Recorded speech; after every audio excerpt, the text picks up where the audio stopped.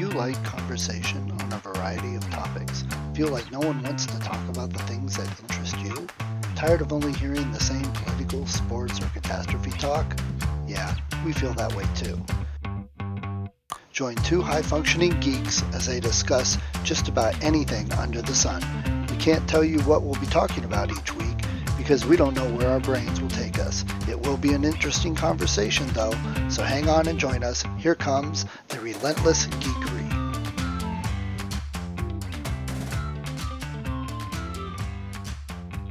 Put my displays on night shift because otherwise there's too much warmth and I look more bleached than I want to. You don't want Lithuanians to look warm.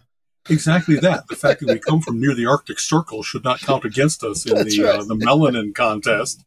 So let's see, clear that. And as usual, I'm trying to shut down anything that might be otherwise taking away from, let's see, no, we don't need Windows open, nor my Parallels desktop, because there's been a whole bunch of activity going on there. As you know, Windows 10 is going to Windows 11, and I'm on the Windows 10 Insider Pro version that was the first one to support the M1 Mac. So actually getting off of Intel and going with the M1 and Windows, that is Parallels being able to adjust for Windows. And I'm not sure what part each of them did to make the emulation all work. And I'm not sure, it wasn't done over a long weekend. I'm sure that the news of the M1 chip, the specs for it and so forth, has been out for a long time. Yet, what a massive change to handle. And elegantly, like the first time I used it, it mostly worked and only certain things glitched. And now, let's see, it's 8 months it's been since I've got the thing, and everything is smooth now. There's no longer the usual overnight freezes and all that kind of stuff. So, well, I'm curious what's going to happen with like the M1 and other Macs and Parallels and VMware when Windows 11 comes out, because from my understanding, there is like basically building code that looks for the hardware chips for some of the security. So, I agree. And then if they say, well, we'll put code in there so if you're on an emulator or VMware, it'll detect a fake code thing. Well, if they put that code in to detect, then someone's going to hack it. And why can't a bad guy say, I can look like an emulator? Exactly. So it is. It's a very tricky thing nowadays when all the world, if you will, was Intel. You know what I mean? And it's kind of funny. Already that's not true. The incredible growth of portable devices, most of them on ARM chips and stuff like that, has already made that there's a whole another realm that people had to make sure they knew how to get close enough to the metal to make use of the security features that Apple and Google and Samsung, whoever the big providers are of phones and tablets and so forth. And yet that's kind of funny. One of the fascinating courses that I took to get my CS degree at U of I was about like machine coding. You know what I mean? How do you really create the code that runs?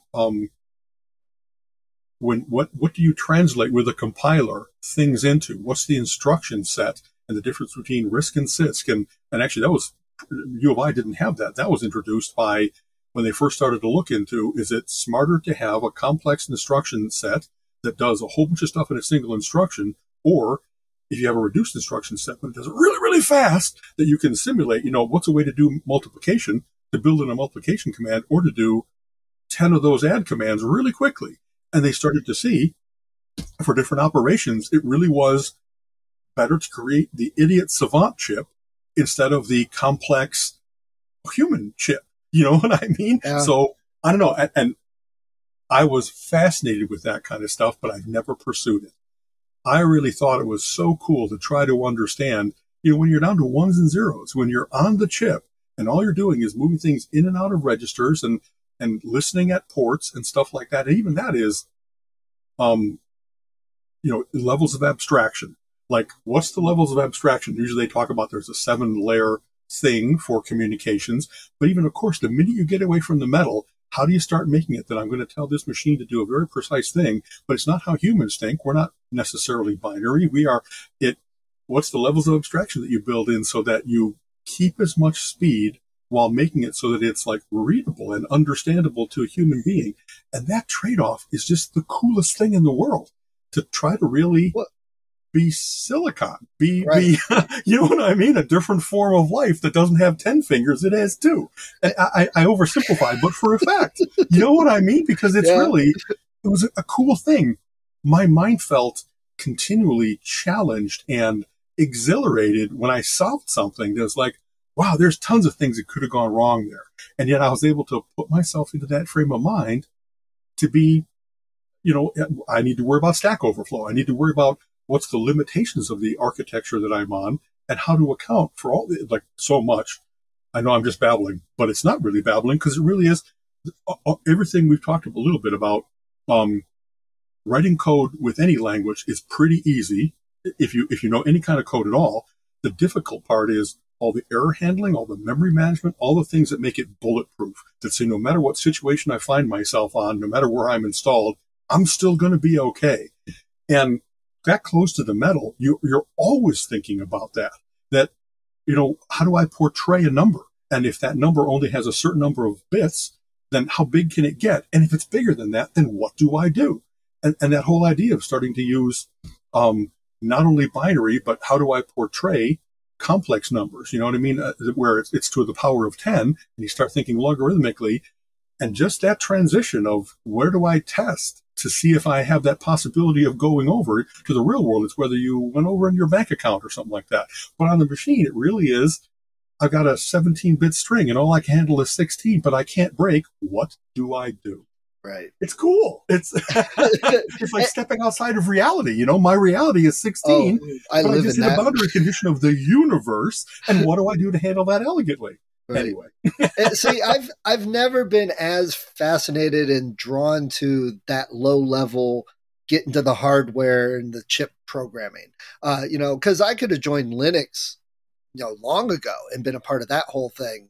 You know, because that's, or, you know, but I've always been more, okay, here's everything created I need. Now I'm going to do this other stuff. Like all the little projects I'm working on now are all much more high level user interface. I guess it's more business to consumer rather than business to business. I hear you. You know, it's just been where I've been more. Yeah. And honestly, so by evidence, that's exactly where I've been. Knowing that I really liked that. I'd never been the driver writer. I've never been the guy that did chip design and so forth. As much as that fascinated me, what really fascinated me was like the real world problems of how do I write a database that lets me keep track of my comic books? How do I keep track of my expenses? And how do I, you know, those kinds of things that really kind of require a high level language because you don't want to spend all your time in the deep weeds. You want to just say, I made a Star Trek game and it works pretty well. And I didn't have to worry about how the machine did math, how the machine portrayed a pixel at different intensities.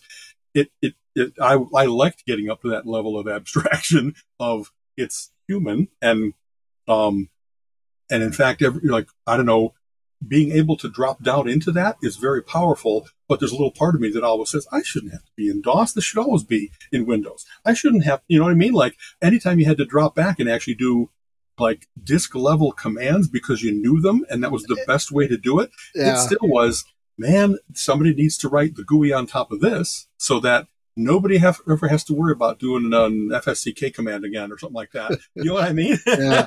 Well, the one company I worked for, they created their own point of sale system. And this was in the NT4 days. And it was running with NT4. And it was a computer but what we basically did was stripped out the GUI windows and ran everything from the core DOS and everything else. So I was level 4 tech support essentially and roll it out for new customers. But we worked, I mean, our offices were right next to the programmers. And these guys were having to write custom new drivers for some of the equipment as it came out and changed. And we had to create batch files, which is very high level, simple programming. But these batch files, you had to be able to use them because you couldn't use a mouse in Windows. And that's what Windows was trying to push you towards. So it was a lot of, but that's as close as I've come to getting that low level. Yeah. If anything, just going through those transitions, you know, I started off on Apple and went to PCs with DOS and that kind of stuff and having used BASIC and then gone to better, if you will, perform-based languages instead of just drop-through coding. And every one of those things has given me appreciation for That's why we did better. You know what I mean? When you had strong versus weakly type variables, or when you had how to create an array, how to create a data structure instead of a single variable. Every one of those things nowadays, that's so elemental that it's not a breakthrough, of course, but to see that transition, I'm the hoary old programmer that really knows how to do all that kind of stuff. Doesn't mean that I want to, but I sure have an appreciation for, right. Man, you can't have Oracle without having done all the work to get to what is a relational database. And that there right. were network and, you know what I mean, other types of databases, hierarchical until you got to relational. And how do you keep speeding? Like, I worked with a program called Fourth Dimension. I think I mentioned when I did Gambit, it was a very powerful database that had a big programming language. And one of the things that it did to speed itself up was all the overhead of how you do databases well. They still had like bit level table handling so that it all went into memory and you did your quick queries, your search and sources and that kind of stuff. And then it kind of came back out and said, and here's your result. And so they still had to acknowledge that keeping at that abstract level when you're trying to get speed, that isn't the way to go. How do we hide that from most of the users, have that all happen in the background?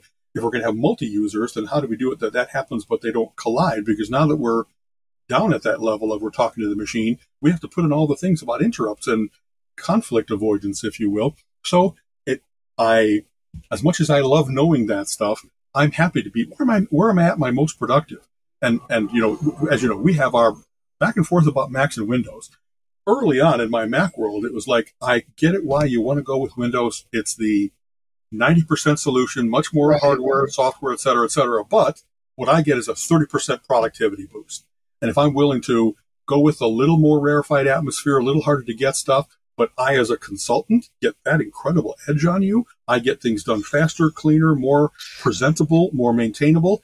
I really like the leverage that I got out of that stuff. And maybe, with browsers, all that kind of compressed back down, there isn't a substantial, noticeable difference in browser speed, browser productivity, if you will. And they tout that, hey, Safari's the fastest, or so is Chrome, or so is Google. Now, and maybe that's another good thing that we've seen happen in our lives, it isn't only about speed. Speed has always mattered, but now it matters about security in the way that we just talked about.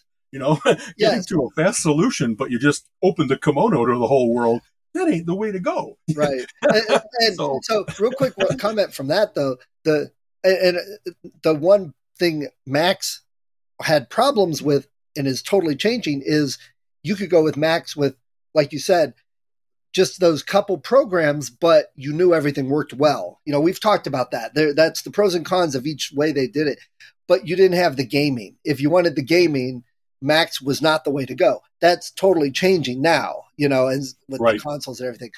But back to that security, I know a lot of people are getting their feathers ruffled with Microsoft because they're saying you have to have these chips in the system. It will not run without those. And people are getting all that. Blah, blah. But honestly, folks, you cannot have the most secure system with just software-based security. You've got to have hardware security of some sort. Yeah. It's funny, there's so many analogies to the real world here. By that meaning, like I said, I've been in my career is like 50 years long now. I started coding when I was a teen. To have gotten to a place where that's your happy place, and then you decide that, there's a great quote about whatever was in the world when you were born, and up till 30, then that's like, well, that's just natural progression. And then anything that's newer than that is, well, that's unnatural. That's the devil's work. You know what I mean? And I use those ridiculous terms, but people have that. They'll still tell you that their favorite coding language is like PL1 and PLC. Oh my God. I get it, but boy, that's long ago. That's left behind. It isn't as good. Objectively, it might be that code flows out of your fingertips, but the support, the ability to, all of that is different. And yet people kind of get stuck in their ruts. Even people who would declare themselves to be a futurist that said, I was early on in computers because I cared about having the state of the art. And then you find out that their state of the art kind of froze at some point. I save everything to real. Learning new stuff. Music is not the same as technology as the years progress. and just that, it's kind of funny. We often share posts about, really, like, I love lots of 70s music, but I like lots of 80s and 90s and thousands. And it might be that maybe because my genre, prog rock, transcends a lot of that. It's always been on the outside. And so it hasn't had to compete with the best of pop and the best of rap and the best of grunge and whatever else it might be. And it might be that saying the best of those, people automatically kind of wins because, well, what could be the best about grunge? You know what I mean? Doesn't it all sound the same? Well, no, there is still good in that. Yeah. Prog has always been like kind of pushing the envelope, kind of discordant, kind of just too much going on, not mainstream. And that enables it to step outside of time in a lot of ways. You know, even in those circles, there's, you know, people who like the old sound. I want art rock, symphonic rock, like Renaissance did, like ELP did. And there's others, like Tool is much more experimental and much more about rhythm than melody. And I'm sweeping statements, but I like so many of those experimental things because as much as I like that old style, I don't need a retread. I don't want someone that sounds kind of like Gentle Giant, but isn't Gentle Giant. I want somebody that still surprises me. You know what I mean? Yeah, right. They're sometimes it's a matter of instruments, right? When you hear different synthesizers that don't sound like anything old we had, it's not in the lines of auto-tune where it's like, oh, that's actually a little bit unsettling. You know what I mean? If you like how a human voice sounds, but hearing a Chapman stick the first time from a band called Kitty Hawk, and it was like, well, that's not really a bass, but it's not really guitar, and they're tapping but plucking, and what's going on there? Yeah. And here I liked that sound enough that I actually sought out Kitty Hawk and Stanley Jordan, and then Tony Levin working with Peter Gabriel and King Crimson. Yeah. I don't know if the word popularized it, but he put it out there so that a lot of people could hear it without knowing what was going on. You know what I mean? Right. So I know we're geeking it up here, but I love this kind of stuff. And, you know, it's the music, you know, totally getting to our music subject now, because, you know, it's been 3 minutes, so let's change subjects. Right. But it's so funny because the kids, I mean, you know, my kids, I've got kids that are in their teens still and just early 20s.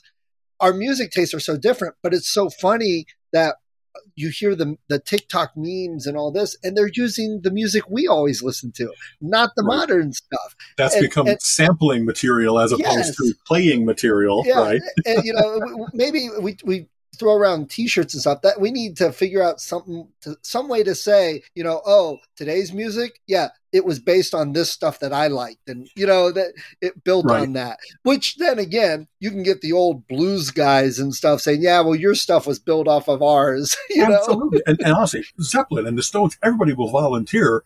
I didn't come up with anything new. I listened to a lot of Lightning Hopkins and Howlin' Wolf and everything, and can I British-ize this? Can I, you know, take it out of the Delta and into modern radio, if you will? And everybody does that. Those artists, you know, Zeppelin, Stones, and all that, they flat out said, this is Muddy Waters. This is Howlin' Wolf. We covered this. It's their sound. We took this from them. And then you get Vanilla Ice. Oh, no, that was my original thing. That is not under pressure. Oh, come on, dude.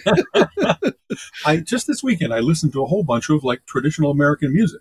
By that meaning, I listened to, you know, there's people are collecting Appalachian songs before the people who make them are dying out. And either they let the originals sing them or they have, you know, groups of people who appreciate that music. And so I heard Bruce Springsteen do the Seeger sessions. You know, Pete Seeger was around in like the early part of the 20th century, not the 21st.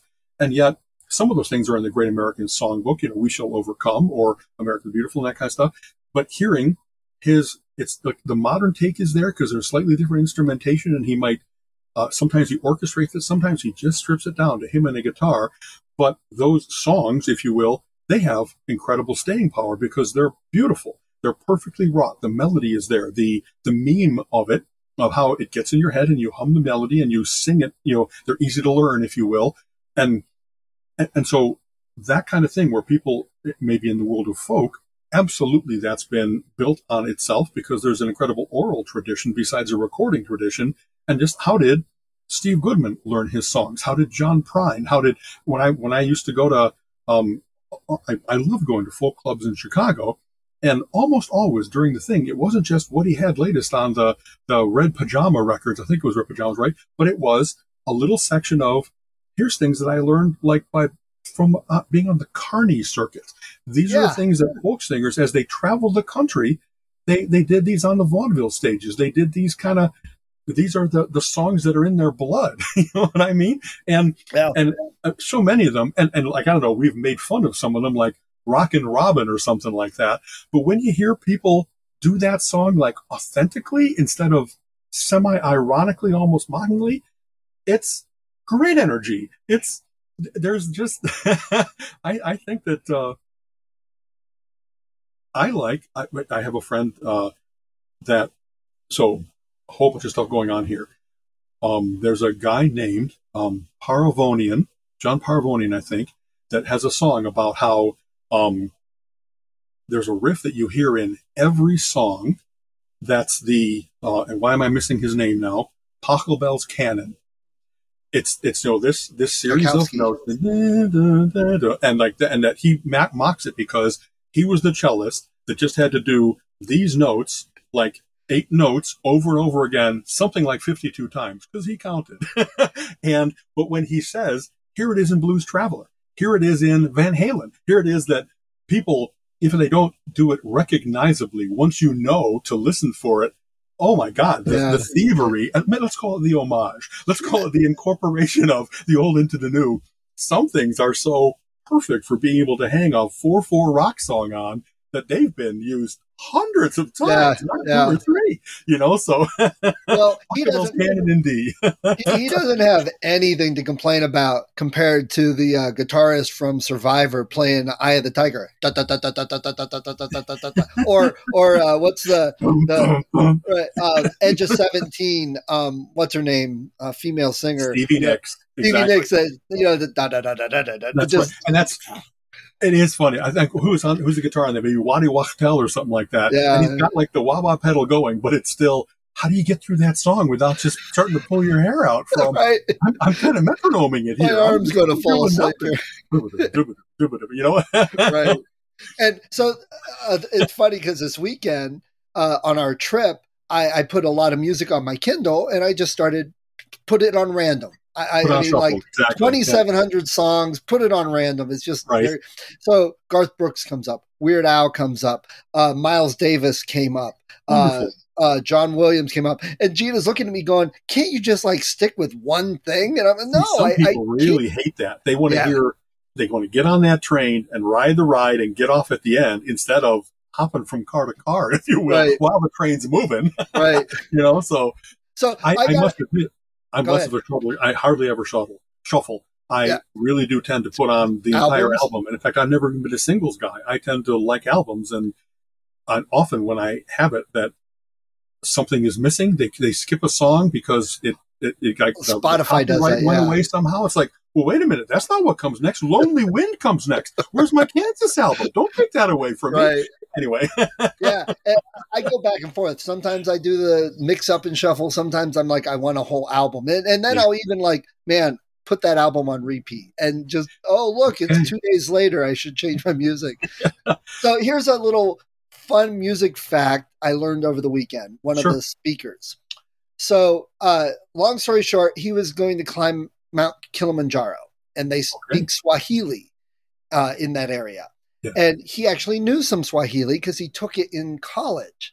And the reason he took it in college... what college has that course? That's very cool. I forget the college. I should find out. But he tried French, but his name is Bellinger. And the French teacher's like, well, that should be Bélanger. And he's like, well, originally we were French, but now it's been Americanized for 5 generations. And the French teacher said, well, it doesn't matter. You should automatically know French, and failed him just because he couldn't speak French already because of his last name. So, oh man, okay. Wow. so he's like, okay, I got to change. And he talked to the guidance counselor at the college, said, what would you recommend? And they said, you would probably really like the Swahili teacher. He's like, really? Swahili? When am I ever going to use Swahili? His mom said, don't take Swahili. You'll never use it. He said, then I got to Mount Kilimanjaro. Mic drop. That's hilarious. This teacher, turns out, was one of the original members of Sha Na Na, that after they got big and they went on tour, he felt it was just not the right thing for him. And he did a mission in that area of Africa and learned Swahili. And now he's a professor teaching it at this college this guy went at. That's very cool. How cool is that? So he taught us a few words, which I don't remember much of, but the one he taught us, have you ever seen a Jamba Juice around? Yeah. Okay. What does Jamba mean? He said these people would never go there because in Swahili, jamba means fart. So it's fart juice.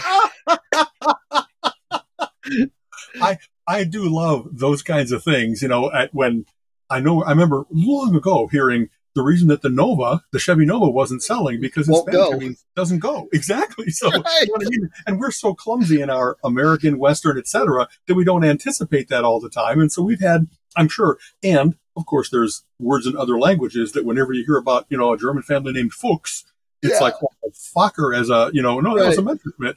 It's kind of funny to just have, I'm sure there's a term for that. The sound alike that is quite different in meaning, language to language. You know what I mean?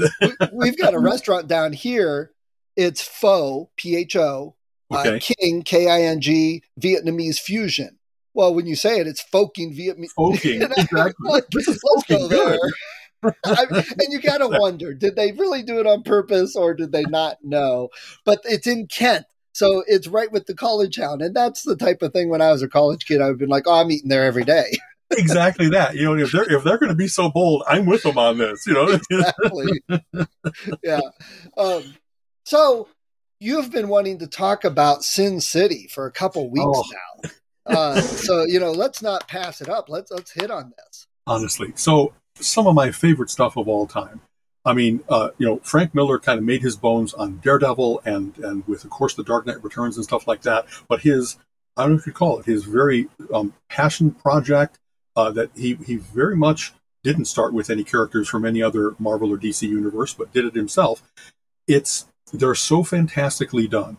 The characters are all distinct in their personalities, in the drawing of them. The fact that it's all black and white and occasionally spot color, but it's in defiance of what you think of a comic book. That to get that level of detail, that level of articulation and movement and so forth, but having only be 2D, if you will, instead of the whole palette of colors. I know I'm mixing my metaphors there. He just does fantastic things in that stylized way. And it's, most of them are what you call film noir, if you will, comic noir. Yeah. There's nobody good in these. They all have sordid paths. They often have other agendas than being a hero. You know what I mean? Sometimes they end up doing heroic things because who they're going after is an even worse bad guy. And that's kind of like, if you will, Pulp Fiction, the movie had that of like, well, you think that, some people are really bad. And then you find out about, well, these are the guys that like have the geek in a cage and they're going to like, you know what I mean? That's really evil. And there's like, if you will, and he's got great things about if you live in a city where the cops themselves are complicit, you know what I mean? That they're not really a force for good, so is the government and so is the church and everything else. It's a very, if you will, bleak view of the world, but in that he finds justice and he finds, like the good guys often win, even if the price they pay is sometimes they get killed. Sometimes there's collateral damage. And the relationships are, what can you snatch out of this terrible world? How do you find love? How do you find even the ability to trust in this terrible world? And the canon as he builds them, I've been often, as opposed to rereading my comic books because they're boxed away and I can't always get to exactly what I want quickly, it's easy to go to the library and, oh gosh, they have all 7 of the A Dame to Kill For and the Big Fat Kill and all that kind of stuff in a row.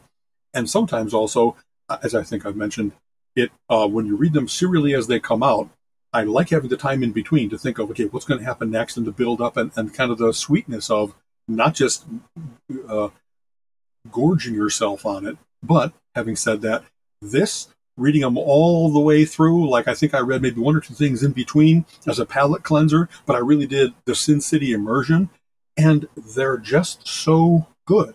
They're well written. They're minimalist. Like he gets so much out of each panel and each word, and he doesn't insult the reader's intelligence. He leaves things ambiguous so that when it comes out to not even the mystery revealed, but just a little while later, it'll be like, oh, that's what was going on there. Oh, that's who that guy is. And the fact that he doesn't have the little panel that says, in the meanwhile, Superboy was, they're very satisfying in that way, kind of like, they're film noir. So as you work your way through the fog, things are revealed out of the fog, and you kind of had a feel for where you were in the city, but then something surprises you because it's not where it should be, where it belongs. And should I pay attention to that because is it a distraction or is it a real concrete thing that you should worry about? And just all of that he does so well. Yeah. And he has not only the heroes, he has people that are truly villainous because they're villains. They like killing. They you can't trust them. They have betrayed again and again, and you're just the latest sap. Like film noir, kind of always. There's always a femme fatale that a guy falls for and then gets it in the neck because love can be used as a weapon as well as it can be a beautiful thing. So I just can't recommend them highly enough that he did this body of work. And based on that, I know there's 2 Sin City movies, Sin City and A Dame to Kill For, that he worked on with Robert Rodriguez.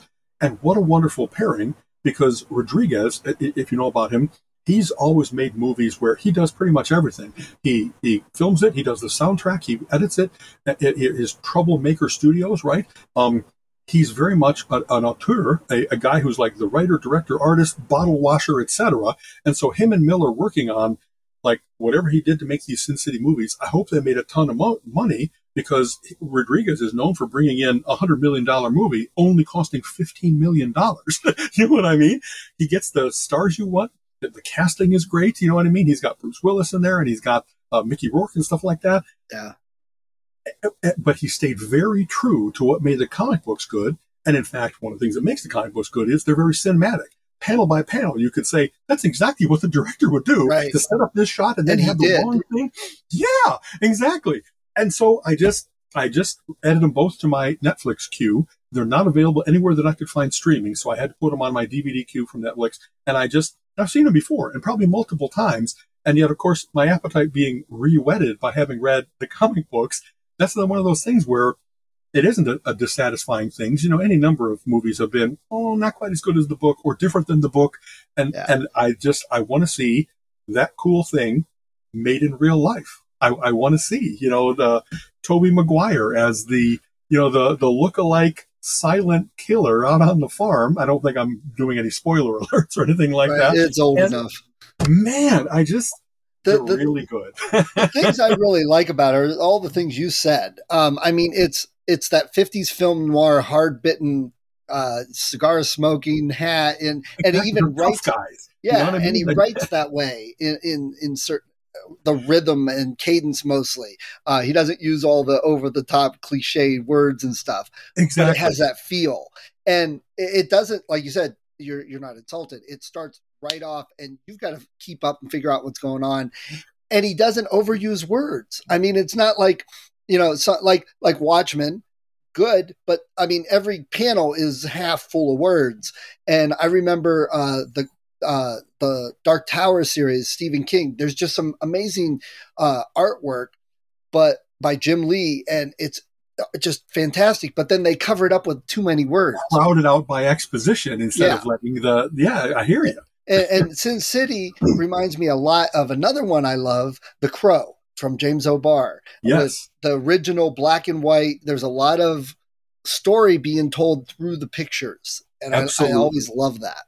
Yes. In fact, that one of the cool things, like, if you will, the laconic cowboy private eye hero of the 40s and 50s, he captures that so well. Yeah. There's a scene where Marv and his lady cop friend are trapped in a cell. And it's just, horrible. Cinder block walls, like just near impregnable, but Marv just keeps on launching himself at this door, and they have the little cut panel where they show one of the rivets just chink moving a little bit, and then they just show him again and again, his stubborn persistence until finally the door gives way. And instead of him doing the comic book thing of, arms up, oh my God, I did it, he just turns to her and goes, let's go. You know what I mean? Whatever it is, there's a job to be done, and there's no reason to delay from doing it. And I know it's going to be hard, but I'm still going to do it. That's so much like, wow, an American ideal compared to so much of what's going on nowadays where everything is posturing and everything is, I won an award when I'm 15 and that set me up for life. And it's, well, how about if you show a body of work over the course of 60 years and all of that?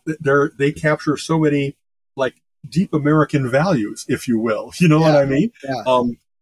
I know that he's been criticized for a little bit of misogyny, a little bit of ultraviolence and so forth, but you can't take it out of the context if you're showing, this world of tough guys. Then women can't often compete on the basis of physical strength. So what do they learn to do? They learn to have wiles. They learn to wield weapons. They learn to be sneaky and tricky and smart. You know what I mean? So this big lug, this huge cannon, you don't have to stand in front of the cannon. You can aim the cannon where you want to, if you will.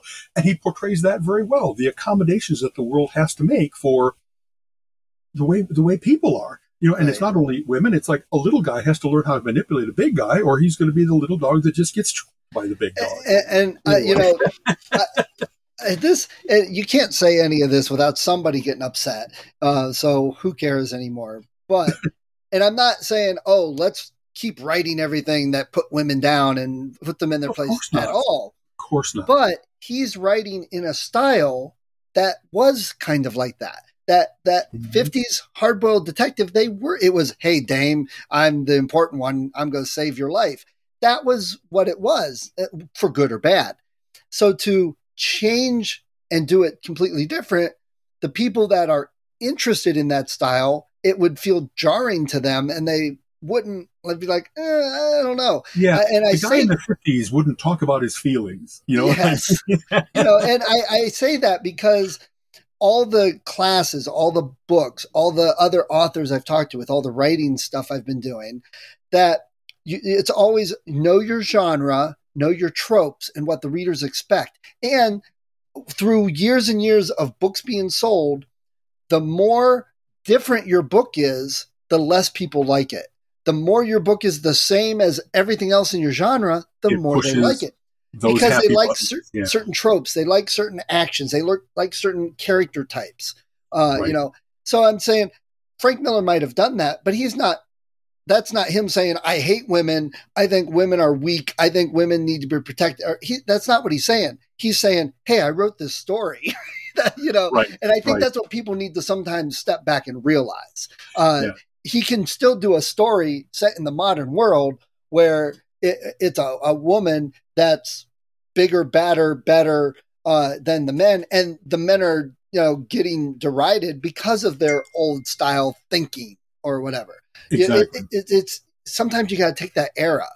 Yeah, I'll tell you. You know, as you might have, I don't know, on Facebook, I've just had a day-long discussion, and a lot of interesting stuff was said. And without rehashing all of it, because it's worth reading it, or maybe not.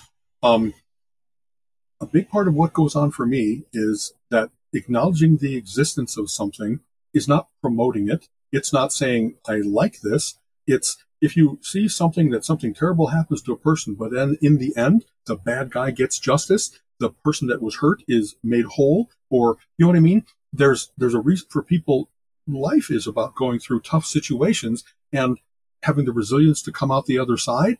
And in some ways, it's not only avoiding those tough situations, because sometimes they can't be avoided, but it's thinking, well, what would I do in that situation? How would I get through that terrible thing? And in the act of acknowledging its existence, you get to prepare yourself. You know, I don't ever want to be in a situation where I'm being, you know, punched to death by a biker gang. If I ever was, that I was, you know, an idiot. I have a sharp mouth. You know, even if I'm a big guy, I'm not as big as 10 other guys with chains. Right. What would I do? I have backed down in my life where I thought that the odds were sure not in my favor. But I also, when I saw somebody being bullied, something in me says, well, stand up for the little guy. Get in there and let him know that they're not alone. And if it turns out that we both take a weapon, at least they'll know they've been in a fight. And from the lady's perspective, it is absolutely, I don't want horrible things to exist in the world. Nobody should be raped. Nobody should be under the threat of rape. No rapist should be able to use that coercion, that evil, in order to get what they want. But acknowledging that there are predators out there and not letting yourself be a deer in the headlights should you bump into one, there has to be some value into that. It doesn't spoil your world by knowing it exists. Very good point. I don't know. I hope that a lot of what we've talked about, you know, it was a cartoon that I shared that it was edgy. It had, the humor was not only funny, it was about a guy being awkward with a pickup line at a bar. Yes. And to me, it was, well, the guy's the one that's being made fun here. But of course, the cartoon very well portrays the shock on the woman's face, the terror that you feel when I'm all alone. This guy's behind me. He said something really like the implied threat of rape, skeezy. The ick factor is huge. And some people want to say, don't even show that. Don't let that thing that might exist out there be seen, because it might normalize it or other things. And that's kind of what I've been trying to say is, and I took a tough tack in terms of, well, it's not only the threat, it's also the funny. And who's being made fun of? The idiot guy. We're not making fun of this terrible situation that the woman finds herself in. And in fact, humor is a lot of how you diffuse those situations. But it's also, you mock the bad guy. I totally took it as more like a political humor, that it's a commentary on today's society. It's not saying much about the man or the woman or the situation or men being like this. To me, it was more a reflection of, look at our society, wake up, folks. And I agree with you that everyone's like, oh, you shouldn't do that. It'll, people accept it and blah, blah, blah. Well, but that's what we've been doing with these politicians that are getting away with so many things. And we found out, and I'm totally of two minds of this too, but we had this spate of the last couple of years of all these women coming out in Hollywood mostly, that here's these guys in charge, producers, directors, actors. Right, the Weinsteins, the terrible abuse of their power, their influence, their hierarchy. Exactly. And you hear the stories about it of these girls that go to Hollywood. Well, if you want to get big, come with me. Casting couch bullshit. Yes, exactly. Right, and all that. So for the longest time, that was all covered up and hidden. And then it started to come out. And that's a good thing, because it does bring it to light. And if people wouldn't, and people putting out cartoons about it isn't making fun of the women, it's a reflection of the society. At least I would hope so. That's how I take it. But I would also point out that there are plenty of women taking advantage of the situation, that they're looked upon as weak and vulnerable, and lying to get men in trouble when there's never been a situation. And because of the exact same thinking in our society, those women are totally believed from the get-go, and the men are looked upon and their lives are ruined. I'm not saying every instance. I'm saying there are women that do that. And that's, we need to realize that as much as we need to realize the other situation, both sides. Yeah. It's funny. Sadly, this discussion really got tense, because I really kept trying to show I really do understand. I have empathy, understanding, and so forth, but there's other things going on here, and there is a certain amount of, but we don't want to hear about those other things. And so I somehow, because I value humor, because I value complexity, I kept saying, but look at it from this way, etc. And then that got labeled like defensive, or it's mystifying how you could say something like that. And it's like, well, I'm trying to demystify it. It isn't that I'm trying to win the argument. This isn't an argument, it's a discussion. And I'm not trying to convince you of anything. I'm trying to say that there's more going on here. And then it's kind of funny. I also had another post about coincidences. You know what I mean? We laughed about, so you don't often. Believe that was paranormal? I'm insulted, Al. when you hear a new word and then you hear it again 3 times, it's like, the universe wants you to learn this word. It's like, no, there's the Baader-Meinhof effect, because you're seeing it more and now you're aware of it, so you're aware and all that kind of stuff. But having said that, what did I have while this discussion was going on? Something along the lines of what you just said. Something appears in my feed that said, here's a high school football star whose life was derailed because he was accused of rape. 6 years after being in prison, the woman recanted and said, no, it was never true. So his life was not ruined. Hopefully, he's still young enough that he can do other things. But whatever that, high school, going to college, becoming a pro, whatever that track, maybe he's now kind of aged out of the program, etc. None of that matters as much as a little bit of what you just said. It isn't one way or the other. It isn't that all women or men are virtuous, or that they're all truthful or liars, that there's terrible complexity. The problem with the war of the sexes is we keep sleeping with the enemy. Everybody is making use of whatever tools they have. And sometimes those tools aren't up and up. They're not a fair fight. They're tricky, and you can't know. There is ambiguity as to what's going on. And I so much didn't, having said that I saw this thing, I didn't throw that into the discussion because I wasn't trying to win the discussion. I wasn't trying to say you can't trust women. I do trust women. I say that all the time. The number of times that women have been abused horribly, that they kept to themselves, that the rape kit was lost, that people didn't believe them because, oh, what were you wearing? What utter fucking bullshit. Yes. And yet there are just enough cases of people accusing the lacrosse squad when it wasn't true, or, you know what I mean? This woman is saying that she's been harassed when, boy, you investigate that a little bit and it isn't exactly as black and white as you want it to be. You want it to be that this guy's a shit and she pointed out how brave of her. And then you find out that maybe sometimes it's just not that way. Right. And your whole post and everything. I mean, I know you, we're friends. I wouldn't ever think oh my God, Al thinks that way. No, but even like our paranormal discussion. Okay. You've got a different viewpoint than I do. We can talk about it without threats, without yelling, screaming, and you must believe my way or you're no longer my friend. Okay. Well, now I'm going to cancel you. I'm going to get online and ruin your life. And I'm going to spend so much of it's like, folks, calm down and grow up. Okay. Yeah. So here's a great example of this, and a slight bit of a rant, I guess, from me. So over the weekend at the Paracon, which was a really great time, I'd love for you to go to one of these, listen to the talks, talk to the people, and read some of the books and see if it sways your thinking a little bit in some areas. I think that would be an interesting thing to see. It might be like going to the Creation Museum where I was just like, oh my God, please don't believe this. Oh my God. Right. But there are some people like us that will talk about things. And you tend to be like, well, you know, if you like what you told me about the animals or whatever, okay, I can really tend to believe that because of your integrity.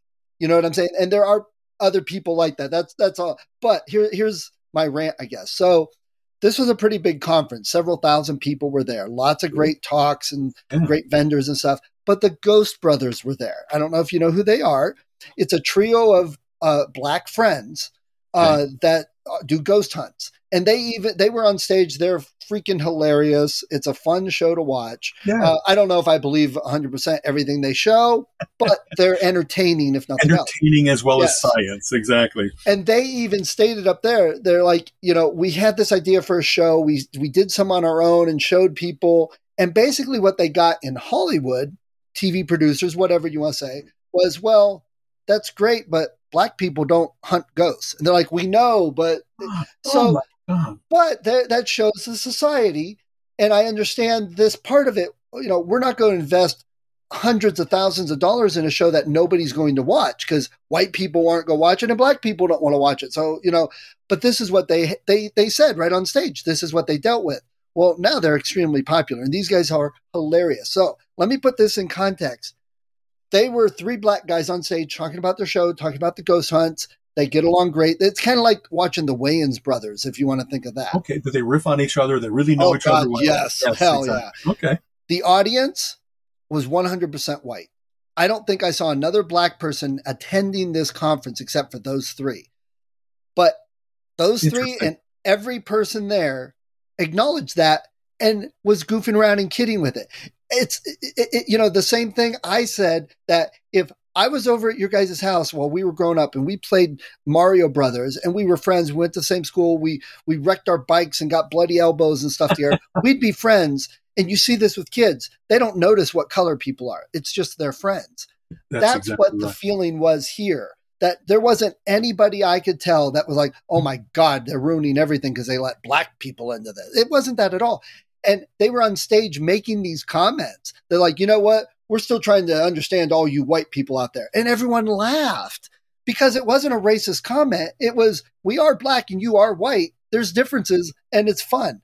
So in fact, the one was talking about his wife and he's like, yeah, no ghost has ever followed me home because my wife be like, boo, what do you mean some other boo? I'm your only boo. And we were dying. And I told him, I said, man, I get it. Because you see this woman here, and I pointed to my wife, she looks white, but she channels a Black woman quite often. And he laughed and fist bumped me because, you know, okay. Funny. So I told Gina on the way home, I said, I think more people need to understand this because they made a comment that the first couple episodes of their show, the producers sent them to a slave plantation to do a haunt, sent them to a railroad, underground railroad haunted place. And then they wanted to do a haunted prison. And they said, well, why don't we handcuff you guys and put you in the cell and see if they're like, hold on, let's talk about this. Talk about like embracing the stereotype versus Yeah. Oh, man. So they talked about that. And I was telling Gina on the way home, and this was my thinking. I'm like, this was a good conference in that, because it didn't matter what they were, that they were black or white. Everyone was having a great time. And the thing Saturday night, they were doing like a match game thing. And the MC was gay, and he's on Kindred Spirits, Adam Berry. He totally embraces it. And he was making jokes and laughing about it. Everybody else was. The one Ghost Hunter black guy was there. There were women on stage. There were white guys. So it was a mixture. And one of the questions said, so I guess the Ghost Hunters, the Ghost Brothers, I haven't watched them. Their big catchphrase is, all right, pop the trunk, meaning let's get the equipment out and go ghost hunt.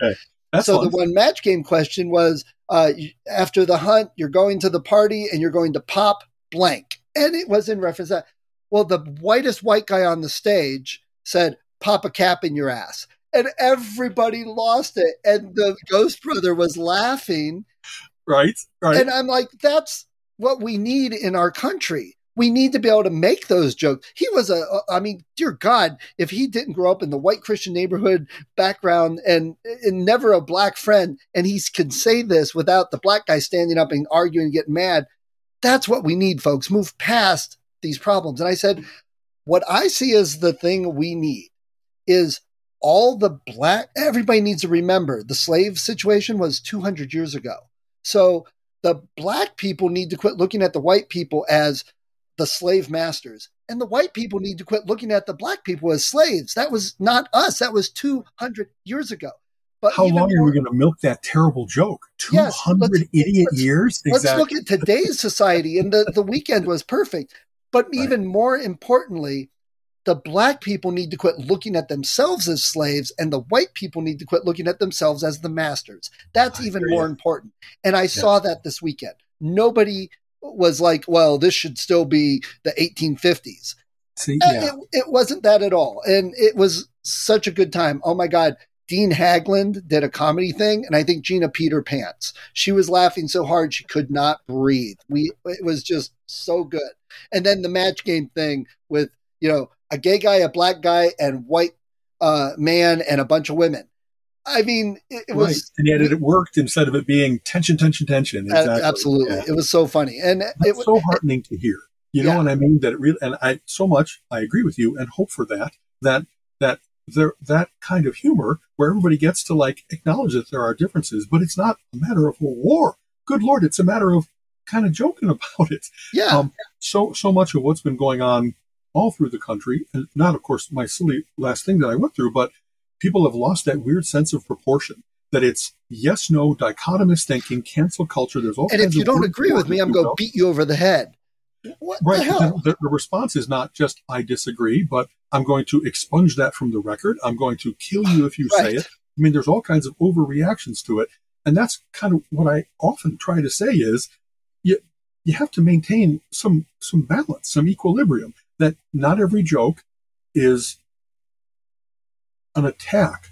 A good thing that came out of the discussion was punching up versus punching down, that there's different kinds of humor. And actually, gosh, I've been to the humor colloquium. I know all about this. But I didn't want to argue from authority of, hey, I'm a funny guy, so I know all about humor. I've read humor books, so I know. No, it was just trying to show and explain examples, if you will, of I get about punching up and punching down, and that there really is, just as there's systemic inequities in our society, systemic racism, systemic sexism, and those kinds of things have to be removed.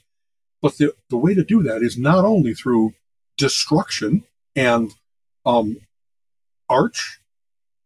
huge single solutions, that there's nuance to how you talk about it, how you make progress towards it, who your allies and your opponents are, and that there is indeed ambiguity there. There's all kinds of silver-tongued people that they're really good at saying an ugly thing in a nice way and getting you to laugh at an ugly thing. And I don't want that. I don't want it to be that the worm tongues of the world have a way of framing the world in a way that racists get to maintain their racism. Sexists get to maintain that. But you can't take every single statement like that. You have to consider the source. You have to consider that another thing I tried to mention was, don't always explain through malice what could also be explained through stupidity. Some people are just clumsy and clueless. Some people don't know what they're doing. They heard a joke and then they butcher it when they try to retell it, or they just, whatever it is, there's nuance going on there. And don't keep so open to mind that your brain falls out, but there has to be room for, you can't be certain from minimal information, looking into that person's soul, reading so much, if you will, from a cartoon, taking everything at what you say is face value and obvious to everyone, because in the minute that someone says, well, that's not how I saw it, that's not how I thought about it, that then they're the enemy as opposed to, oh, I hadn't thought about that. And there's a certain amount of that. I have tried to be, I get, boy, I kind of knew that going in, but I really see that this is skeeving some people out, and I get that. But kind of all I wanted was someone to say, and I can see what you're saying too, that there is power and value in humor, that even if you don't want to laugh, you can acknowledge why somebody else would find that funny, and they haven't joined the other team. They haven't turned into an evil guy that, here's someone threatening someone with rape. No, it was making fun of the Muslim culture of 72 virgins. It was making fun of this guy who's dressed like one of what were the brothers, the on Saturday Night Live, wild and crazy. You know what I mean? The cartoonist, I thought, and we didn't talk to the cartoonist to find out what their intent was, but there was enough going on in this simple cartoon that you could approach it from different ways. And a lot of people, when they only got a hammer, when they only got one way of viewing it, when they really are just, their first look is all that they can see, I hope better for them. I know that's a very patronizing way to say it, but I think that their life really will be better if they start to appreciate nuance, that they're not immediately a stimulus response machine, that if I want to get their goat, all I got to do is say something foolishly sexist, and they bristle. It's like, for the other people that did laugh, they've got kind of a more, I don't know, resilient maybe is a word. They take in more information and they think of more things. And I think it is sometimes important to be firm in your beliefs, but to go to that kind of fanatic or absolutist thing, I don't know that any of them went there, but there's enough of that's how the argument was going, that it was like, well, this is like arguing with any fanatic.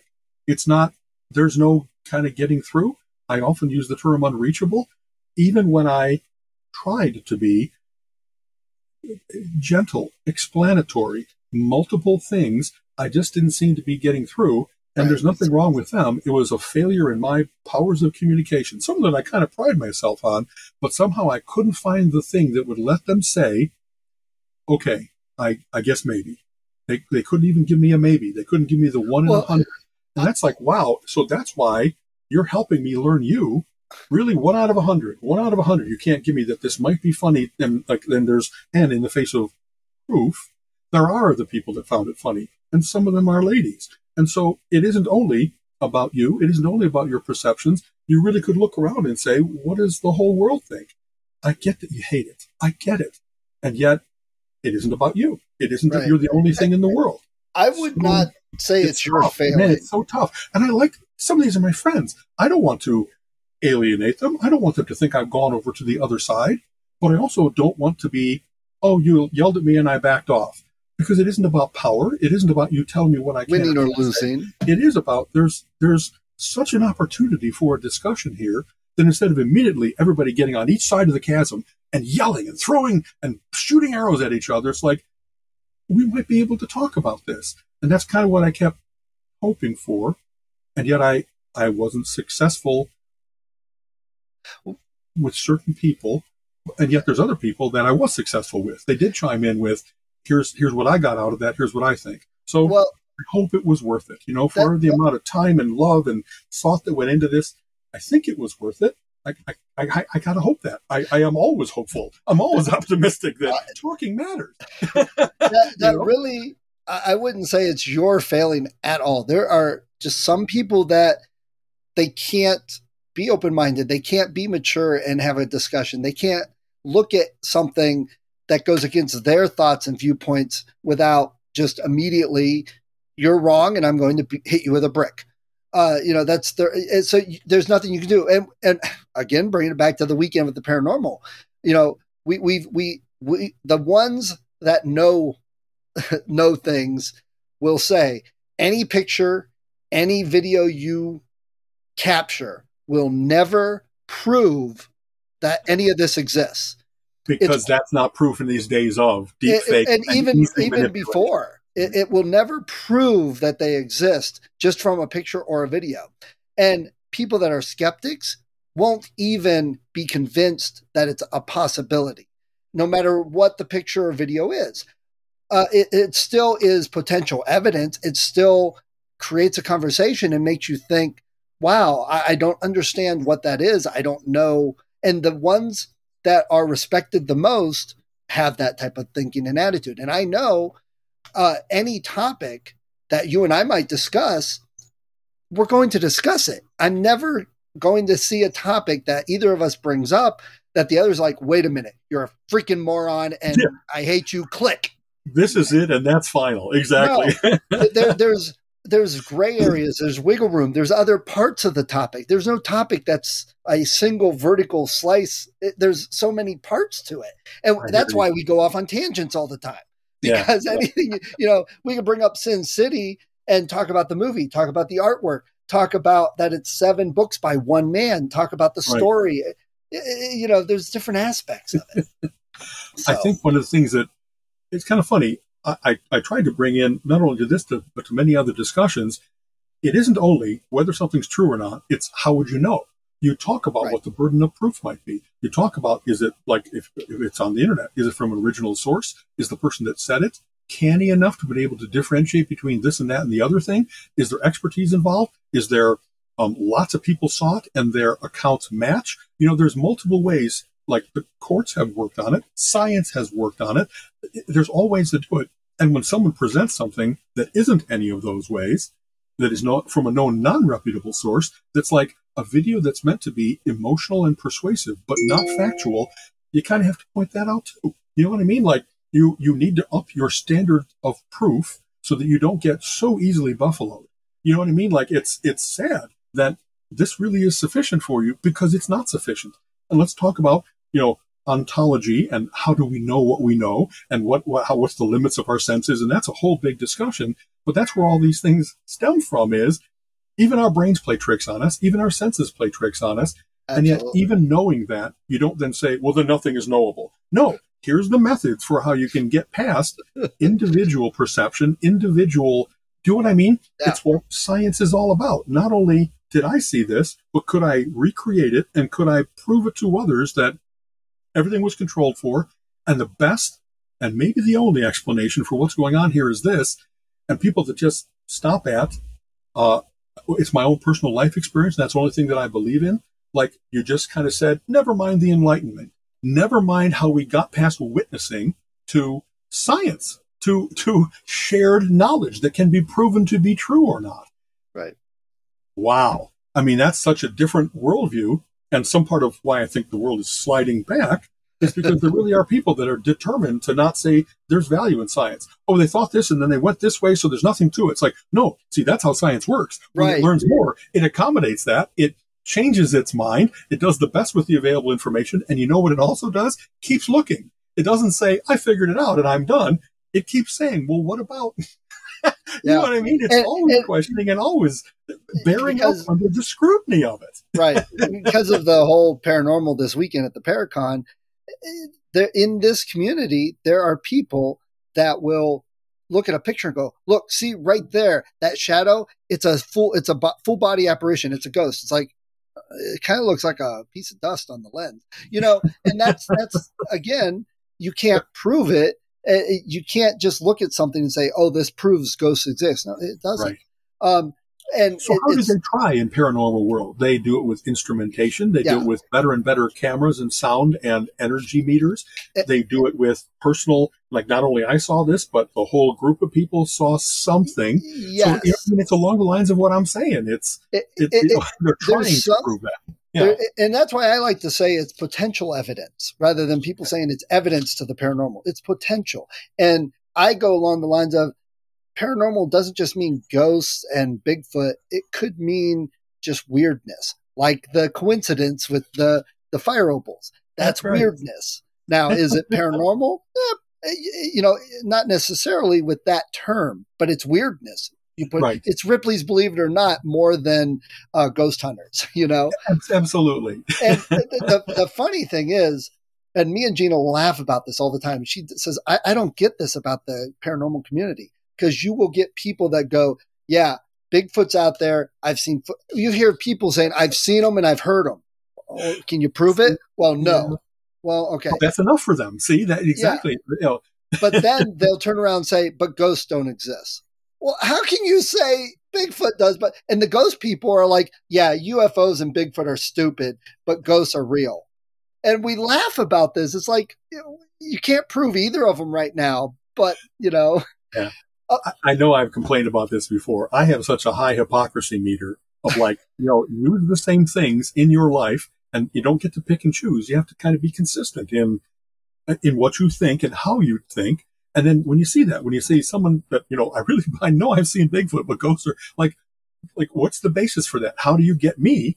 Convince me. How would you do that? And it's not going to just because with foam at the corner of your mouth, the certainty of what you're saying should be enough, because there's all kinds of charlatans. There's all kinds of crazies. There's all kinds, certain fields especially are rife with, well, if I can prove that I saw a UFO, I get to be on TV. I'd love to be on TV. And so proof becomes not only a lie, but they'll lie with enough detail so that it's not easily discounted, because they've looked into it and they could see what's the, you know what I'm trying to say? Yeah. Another reason that science is cool is because it doesn't depend on the fervor of the scientist. It depends on peer review. It depends on lots of other people with the same standards and proving it each in their own way and then saying, yep, that checks out.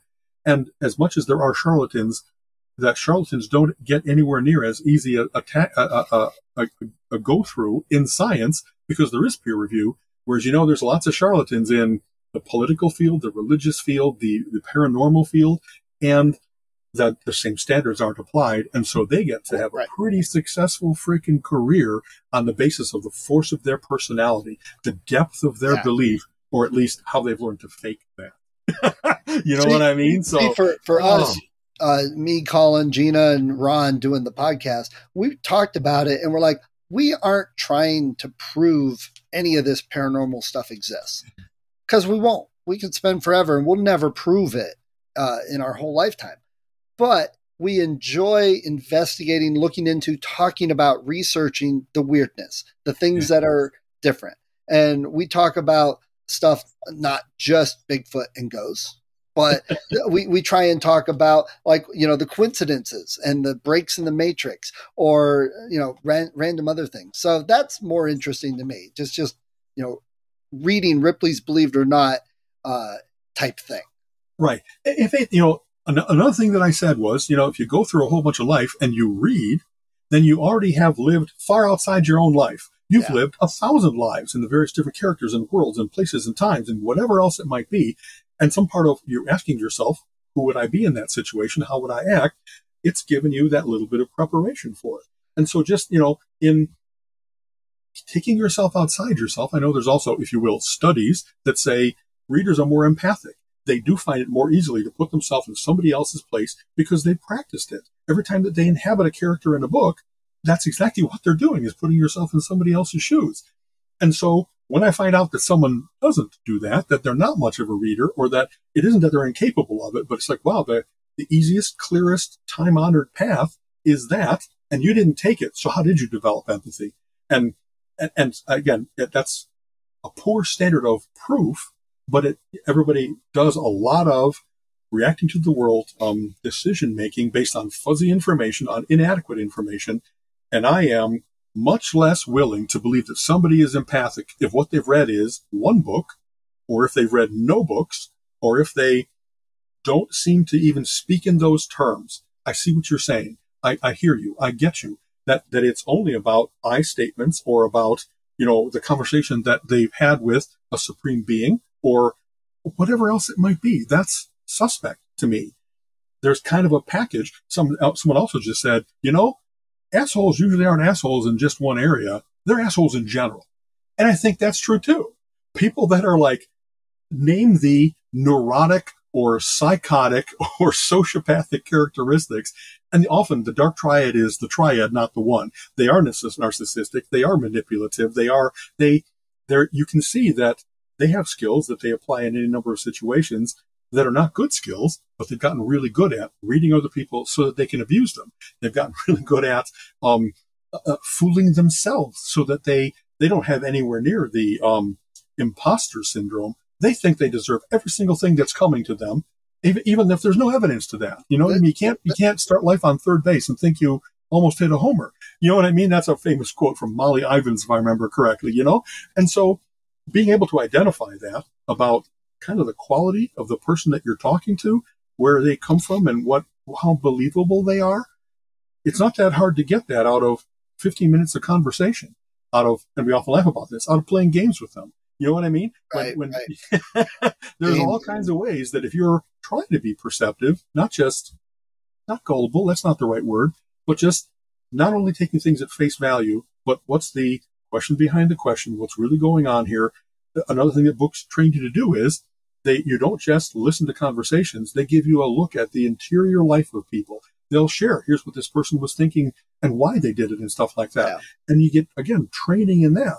So practice doesn't necessarily make perfect, but it sure makes it that your chance of getting skilled in those things so much better. You know, who's going to step up to home plate never having swung a bat before and hit a home run?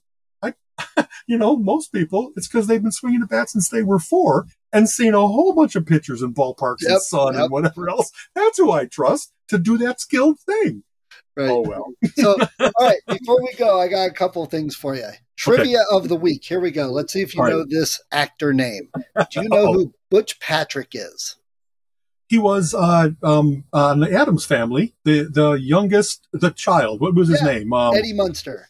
Eddie Munster. Eddie, exactly. Eddie, so he was at the Paracon. He was there. Cool. So I got to meet him. And you know that Netflix, somebody is coming out with a Munsters remake. I just read that. In fact, someone was saying, what did you want? The Munsters or the Addams Family, or, like, what did you want remade? And the Munsters really seems to be like 70% of the world has affection for that as compared to the others. You know what I mean? So I would like to see that. So, of course, I had to ask him, I'm like, so are you involved in some way? Are you going to be on it, a cameo in some way? He goes, with my NDA, I can't say anything. I said, well, you had to sign an NDA, so that tells me something. Well, that's a good thing. So there you go. And then the other thing up at this casino, we talk about music. So here's my music of the week. There was they have a whole lot of bands coming up, and they had a poster that I went, oh my God. And they have Prong coming out. This was a heavy metal band I discovered in the early 90s. I believe they're Polish. And I don't know anything about them. They're still around. And I was like, wow, Prong is still, and I like Prong. It's a little different heavy metal. I don't know. Something about it was just very catchy to me. So there's my music recommendation of the week is Prong. I believe they're Polish, which you don't get a lot of Polish heavy metal. Look into them. Right. Yeah. As you know, nowadays you pop out to Spotify, Amazon, etc., and you can find virtually everything. Yeah. I will say this fun fact. They actually had a whole documentary about theirs. There's a heavy metal band called Anvil that's been around for 50 years that never made it, right? They continue and everybody knows them. All the big guys know them. They do clubs and small and that kind of stuff, but they've never made it. I've actually seen them. They came to the Agora or the Beachland Ballroom. I'm trying to think. I think it was the Beachland. And it was like, I got to see this semi-legend. And they really were solid 4-bar rock and roll, screaming guitar solos, long hair, the whole thing. But just what they said is true. There wasn't a single memorable song. There wasn't something that I went home and said, that's their Stairway. You know what I mean? Yeah. That's their, it just was, they're good crunchers and they have all the trappings, but they just don't seem to have whatever the luck and whatever the spark was that made them, here's the next big thing. So there you go. You don't have to be a big superstar. You can just be adequate for 50 years, and that'll be just as good. By virtue of longevity, you are a legend. Exactly. Right. All right. One more thing before we go. Here's our geek tip of the week, and this is something I've been doing. So on Google Calendar, I'm sure a lot of people use Google Calendar, whether their main calendar or just side things. Right. But you can add multiple calendars. So you can run different calendars with different colors and look at them. Okay. And what I've done is created an activity calendar. And then whenever we're on Facebook and we click on like interested, you can go to your events in Facebook and it'll list all the things you're interested. And then you can export it to an ICS file and import it into your activity calendar. See, that's very handy. Exactly. Yeah, so what we've done is on our phone, we sync up with the activity calendar, but we have it turned off. So it doesn't clutter. But then we're like, hey, what's going on next weekend? What do we want to do? We turn it on. Turn it back on. We can see what's coming up and what we might want to do. Very cool. So that's a great tip. Okay. Tip of the week. All right, man. Take care. Always a pleasure. See you in a week. See you in a week. Later. Bye-bye. You have been listening to the Relentless Geekery Podcast. Come back next week and join Alan and Steven's conversation on geek topics of the week.